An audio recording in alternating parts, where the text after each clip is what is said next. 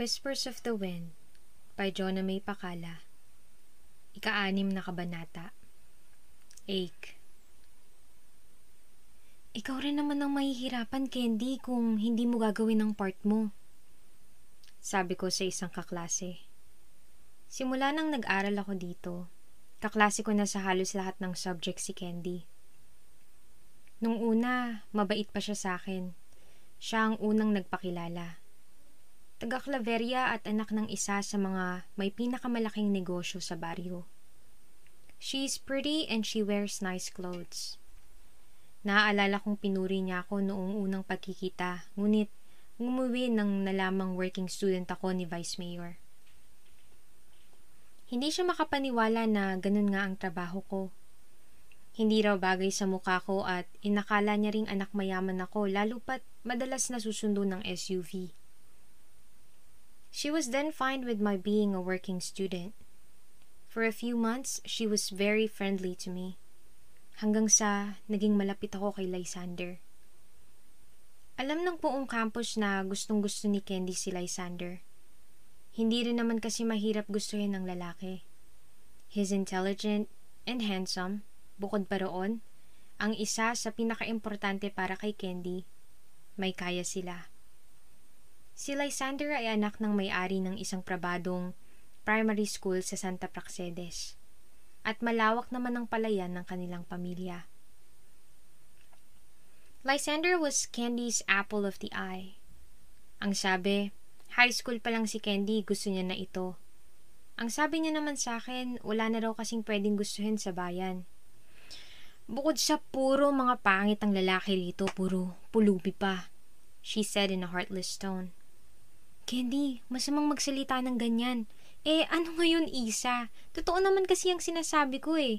Kung hindi kargador ng bigas o mais ang trabaho ng mga magulang, driver o tauhan sa munisipyo naman. Bakit pa kasi ako pinag-aral dito? Lahat ng mayaman dito sa Lawag o kaya sa Tigigaraw. Buti at nandito nag-aral si Lysander. She had a foul mouth, but I tried to understand her. Iyon nga lang, sa akin dinedirekta ang masasakit niyang salita ng nakitang nakikipag-ibigan na rin sa akin si Lysander. At madalas pa akong hintayin sa klase. Ngayon, ganito na ang tungo ni Candy sa akin. Kung hindi siya nang lalait, pang-aapi ang inaabot ko sa kanya. I do hope that she won't include our group works. Hindi ko piniling maigrupo sa kanya ngayon. Simula nang inaway niya ako, hindi na ulit kami nagkagrupo, pero sa pagkakataong ito na nagkaroon ng random selection, pareho naming hindi naiiwasan ng isa't isa. At bakit ako mahihirapan? Ikaw na nga ang gumawa, sigaw niya sa akin.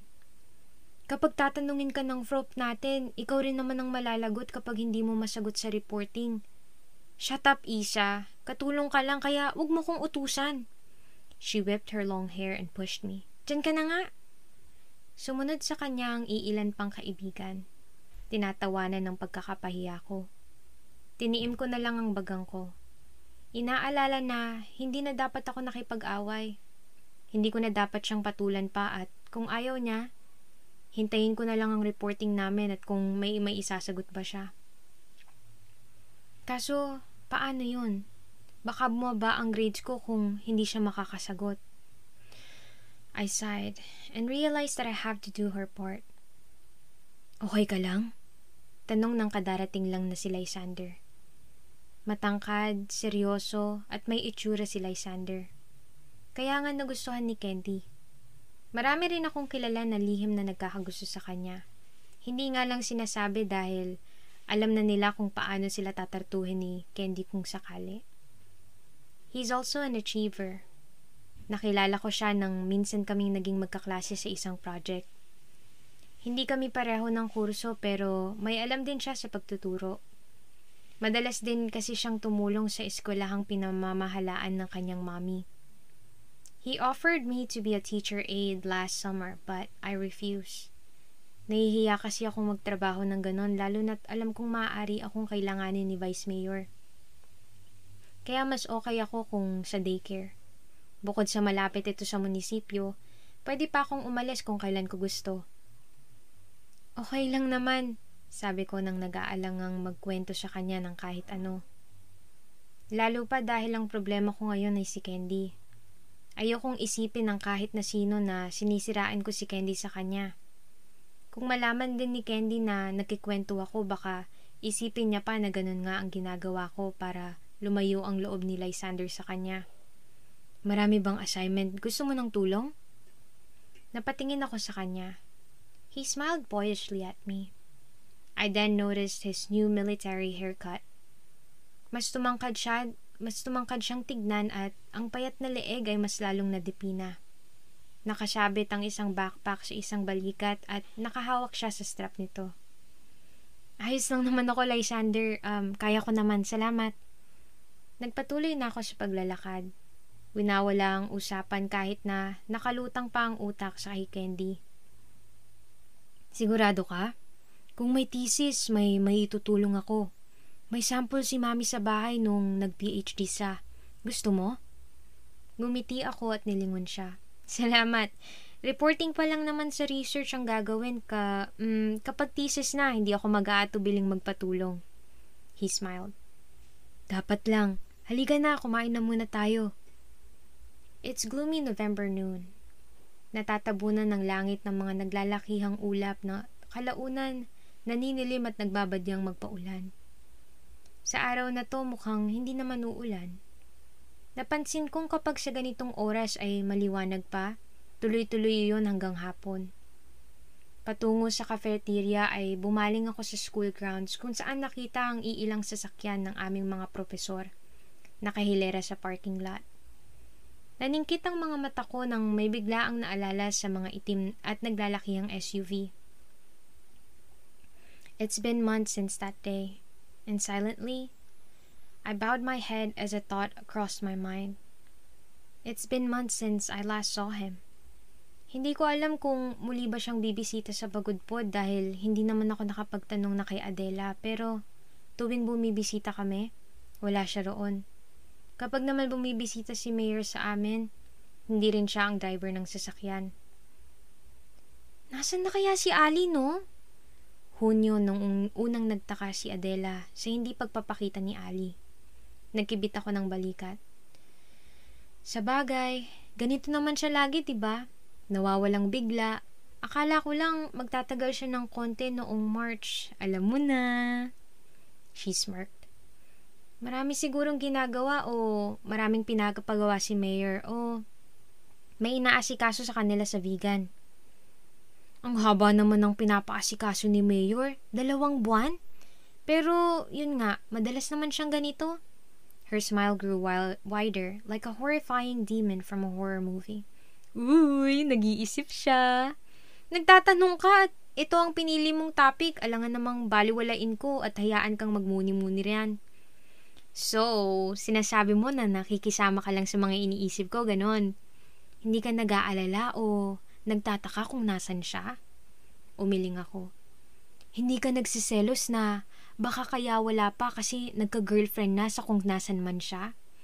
Ba't ako magsiselos? Hindi naman kami. Hindi ko rin gusto. Ali! She screamed at the top of her lungs.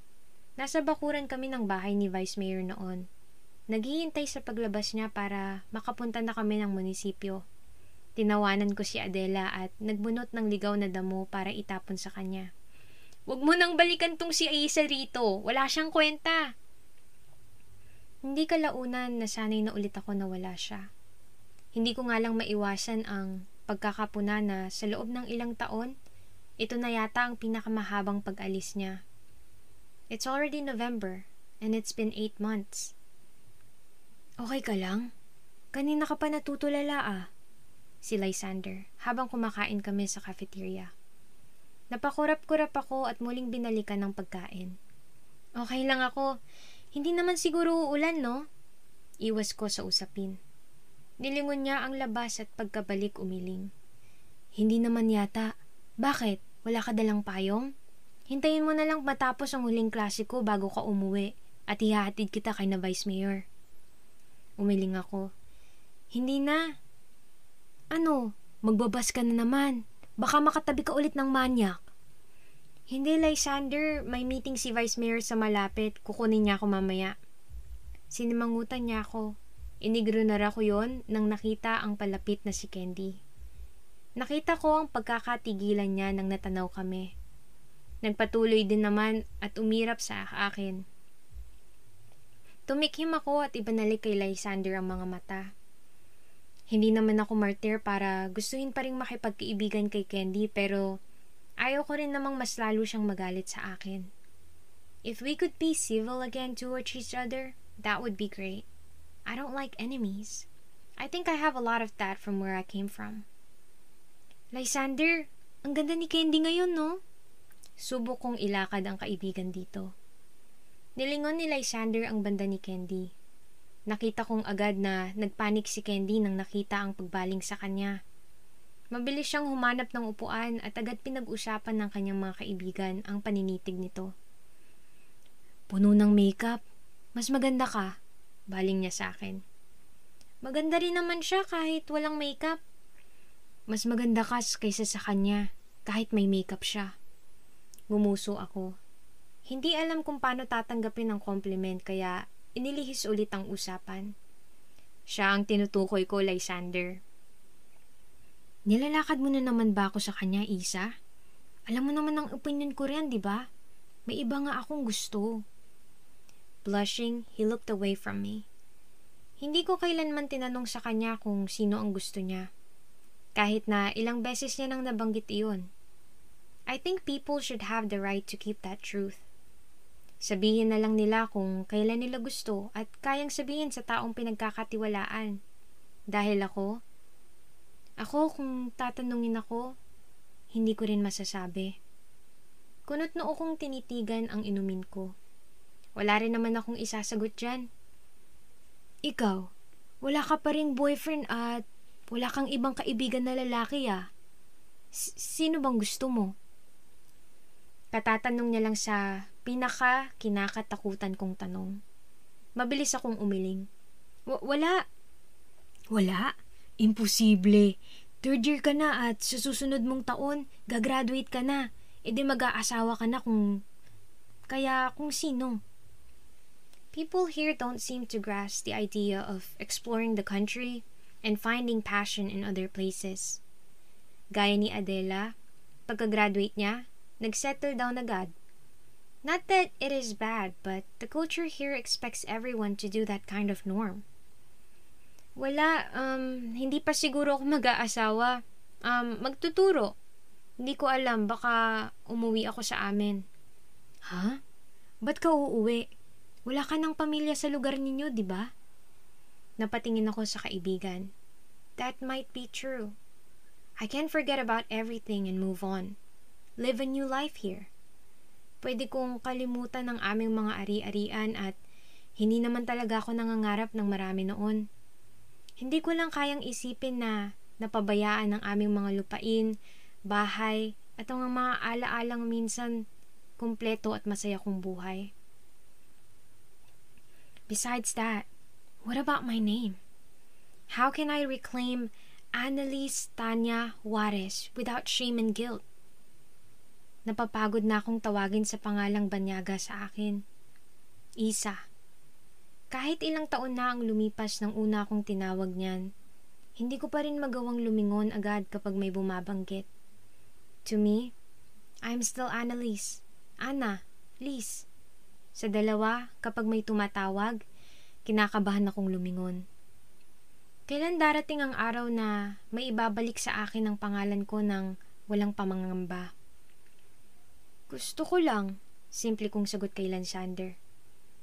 Tinanggap naman ni Lysander ang sagot na yon at hindi na muling nagtanong.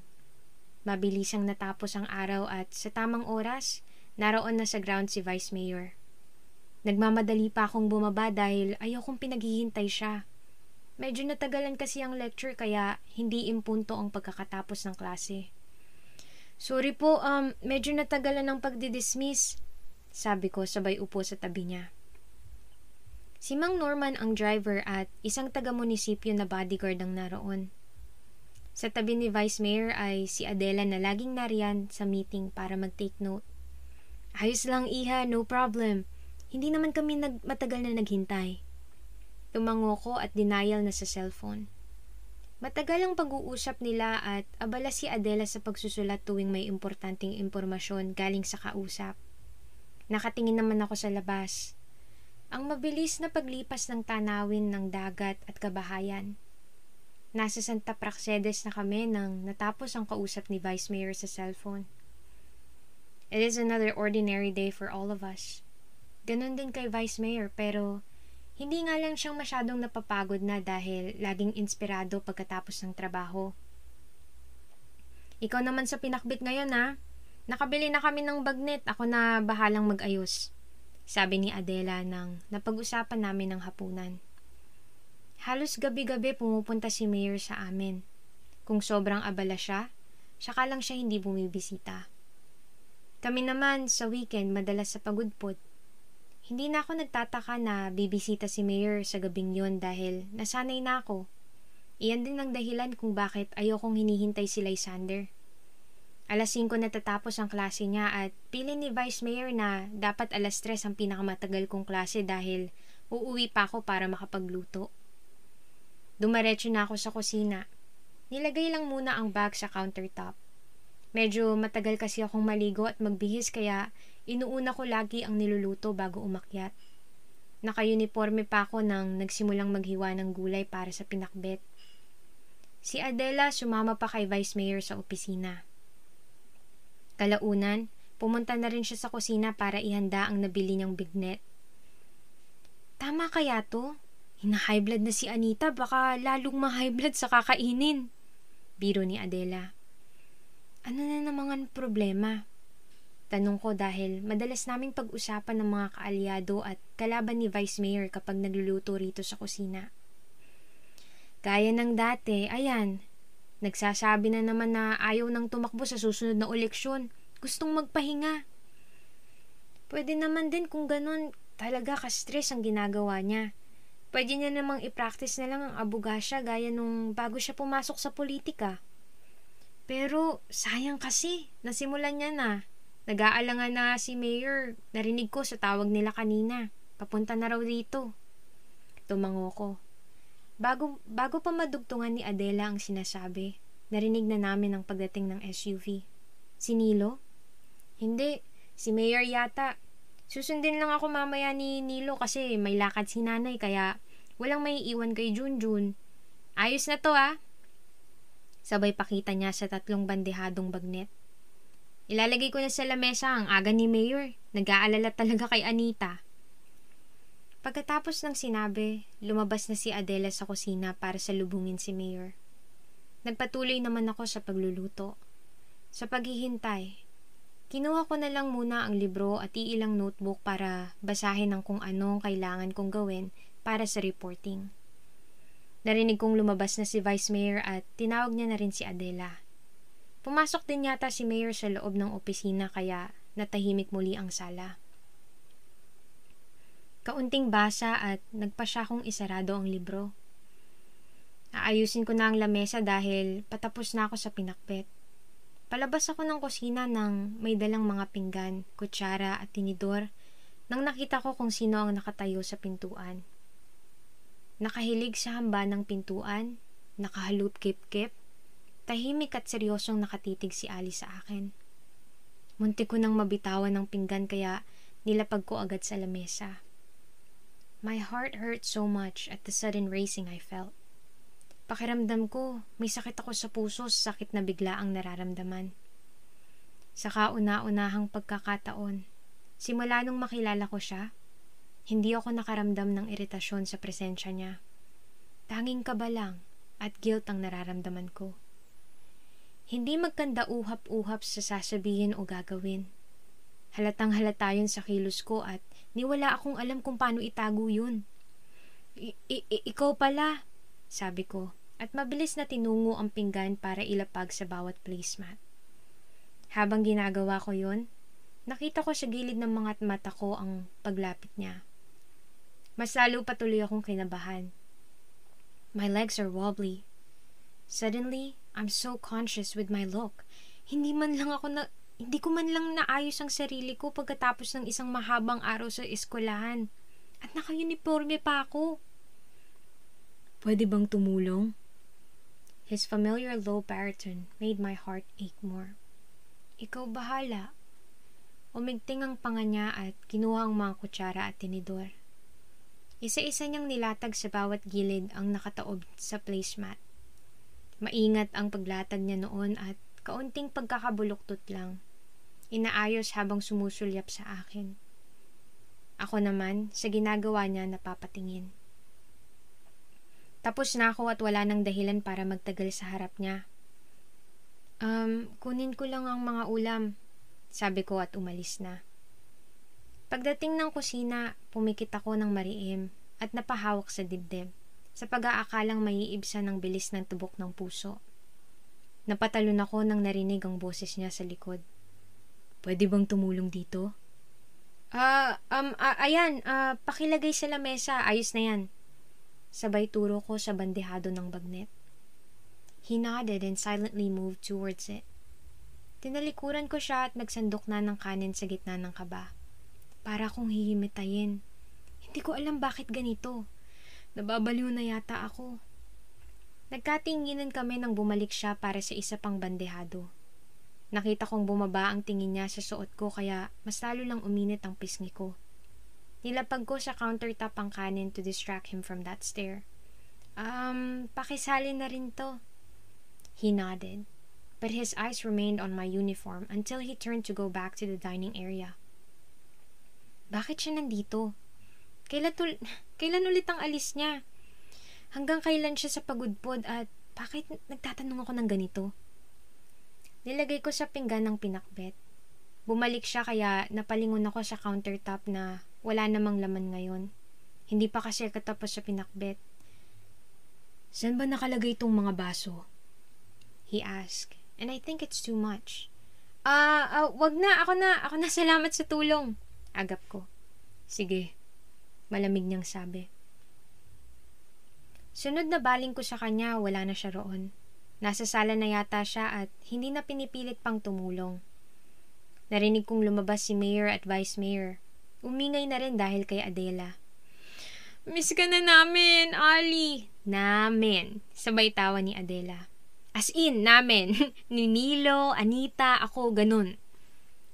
Adela, ang ingay mo talaga. Natatawa na lang si Ali sa'yo. Ang tagal mong nawala, Ali ah. Saan ka ba galing? Si Vice Mayor. May inasikaso lang po. Namiss ko rin ang pumunta dito. Tumikhim ako at hindi naging komportable sa dumaan sa likod ng aking isipan. If you miss being here, why didn't you come back sooner? Siyempre, pakitong tao na lang kasi nasabing namiss siya. Dinala ko ang pinggan ng pinakbet sa lamesa at agad na bumalik para sa mga baso. Maaga pa naman pero nagulat ako nang narinig si Vice Mayor. Kumain na tayo. Ginugutom na ako sa problema ko eh. Hay nako. Hindi pa ako nakakaligo at nakakapagbihis. Nakakahiya, naka-uniforme ako sa hapag pero ayoko namang igiit na ganun ang gagawin. Wala akong choice. Pagkalagay ko sa mga baso na naupo na sila sa hapag. Si Mayor na kinakausap si Vice Mayor, si Adela na nakikinig pero malikot ang mga mata, at si Ali na sumusunod sa akin ng titig. Nagsalin ako ng inumin sa kanilang mga baso. Funny how this looks like a scene from a movie. A muchacha being stared by some master. Iba lang ito dahil hindi naman din siya mayaman. Driver o tauhan siya. Sobrang miss ka namin, Ali. As in. Si Adela habang nagsasalin ako ng baso ni Ali. Alam ko kung ano ang pinapahiwatig ng lukarit na to. Pero hindi ko na pinatulan. Pagkatapos magsalin, naupo na rin ako sa tapat ni Ali. Inaayos ko ang buhok ko na mas mahaba ng kaunti sa huling pagkikita namin. Hindi ko alam bakit pati yun pinapansin ko ba. Oh, galing pa palang eskwelahan tong si Isa. Puna ni Mayor nang nagsimula na kaming kumain at binitiwan na ang usaping politika. Ngumiti ako. Opo, pasensya na, hindi pa nakakapagbihis. Ay, oo nga. Sorry, Isa. Hinilot ni Vice Mayor ang sentido niya. Ang aga nating kumain. Hindi ka pa tuloy nakapagbihis. Na-stress lang talaga ako. Okay lang po. Pwede naman pagkatapos. Ang sipag nitong si Isa. Anong year ka na? Education, tama ba?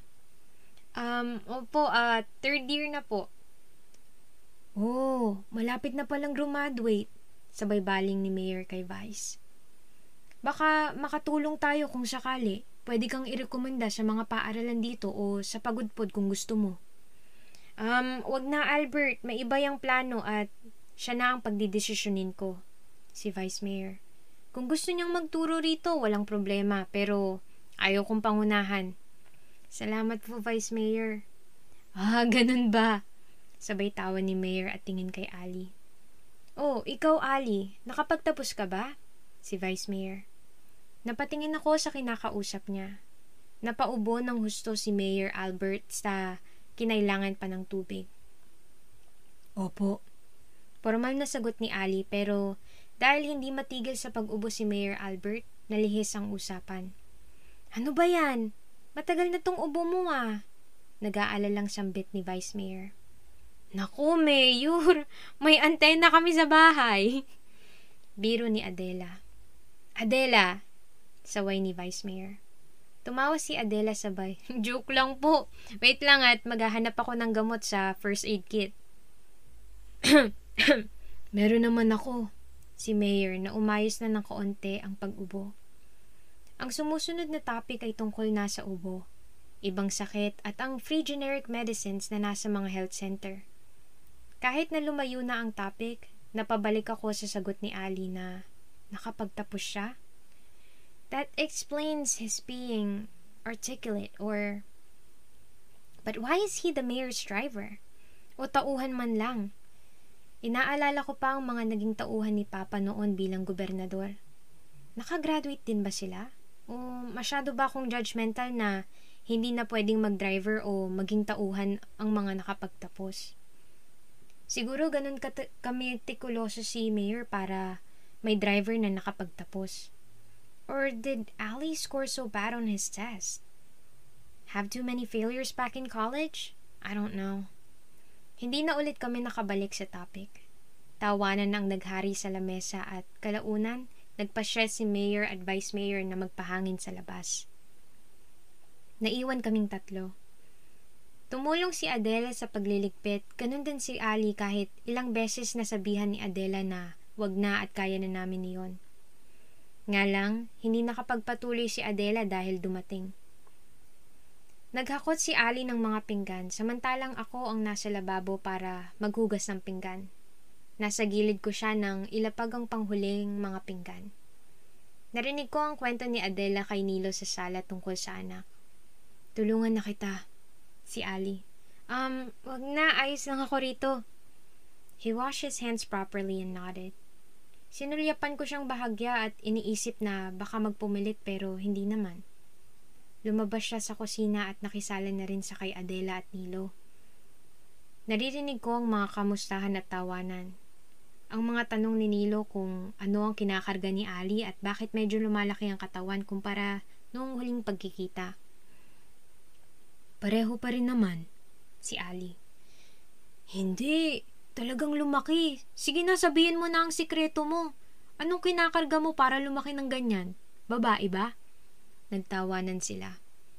I tilted my head and furrowed my brows as I heard it all. Kaya Nilo, yung posisyon kasi dapat kinakarga mo ko para lumaki ng ganyan ang katawan mo. Solid solid. Si Nilo. Kakargahin nga kita mamaya, Dela. Ay, ganun ba? Amat, umuwi na tayo kung ganun. Asa na ba yung si Anita at Albert nang makapagpaalam na tayo? Naghagik-gikan ulit silang dalawa. Dumami pa ang mga pinag-uusapan na nakisali naman si Ali. Sa pagtatapos ng paghuhugas ko, halos mapatalon ako nang bigla kong narinig si Ali doon. Saan ba pwedeng makakuha ng maiinom na tubig? He asked.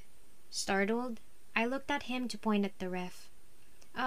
Meron sa ref, meron din sa dispenser.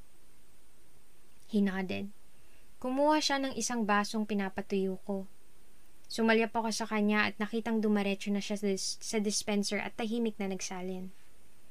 Inaayos ko na ang lababo at sobrang tahimik ng kusina sa aming dalawa. Napatingin ako sa kanya at nahuli ko siyang nakatingin din. Nagtagal ang mga tingin ko sa kanya. Medyo dinapuan ng pansamantalang tapang kahit na nangatal ang puso.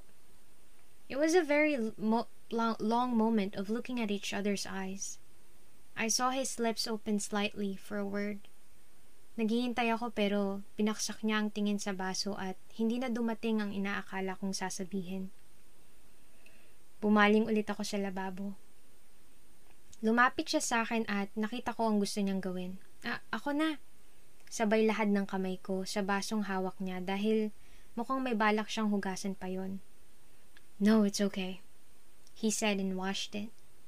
Tumabi ako para mabigyan siya ng espaso. Nakakabinging katahimikan ulit ang bumalot sa amin. Isang bagay na tingin ko'y kaya niyang basagin pero hindi niya ginagawa. I saw how much he's trying to stop himself from doing that through clenching his jaw. Bakit pa nga ba ako nagtataka? Ang huling sinabi ko sa kanya ay iwasan ako. Na huwag akong kausapin dahil ayaw ko sa kanya kaya ano pa nga ba itong ginagawa niya ngayon? Exactly what I wanted. Then Nilo's words crossed my mind about how he's probably lifting a girl kaya maganda ang katawan niya. Kumunot ang noo ko at hindi naiintindihan ang bayolenteng literal na sakit ang nararamdamang dumaan sa akin at nagtagal sa puso. At bukas, kapag wala siya at umuwi na ulit sa vegan, iyon ang maghahari sa isipan ko. Iniisip ko pa lang na iyon ang babaunin ko, hindi na ako mapakali. The least I can do now is to ask him if he's leaving again tomorrow. Baka sakaling makapaghanda ako kapag kinumpirma niyang uuwi na siya. Naaalis siya at magdadaan ulit ang mga buwan na wala siya. Sanay na rin naman akong wala siya. Nakakagulat lang na nandito siya ngayon at kung bukas wala ulit siya, ayoko nang magulat pa. Aalis ka ba bukas? I said that in a monotone and without looking at him. Alam kong nakatingin siya sa akin. Pinagmamasdan ko lang ang pagsarado niya sa gripo. Gusto mo ba? He asked. Hindi ako kumibo. Hindi ako alam kung anong isasagot pero mas lalong nakakapagtaka kung bakit hindi ko question na ganun ang tanong niya. It was like I expected him to ask that. Even so, my heart hurt a little bit more. Sabihin mo kung gusto mo, kasi kung ayaw mo, hindi ako aalis. Hindi ko na nakayanan pa. I looked at him. I tried so hard to glare but I couldn't. For some reason, my aching heart is showing itself too much on my eyes. Hindi pa nakakatulong na sobrang nadidipena sa distansya namin ng titig niya. Ang paglipat-lipat ng mga mata niya sa mga mata ko na para bang naghahanap doon ng sagot. Kasi alam niyang hindi manggagaling sa labi ko ang magiging sagot sa tanong niya. In the end, he sighed heavily, his lips on a dangerous scream line. Hindi ako aalis, he hissed. Then I looked away, scared that my eyes are giving me away.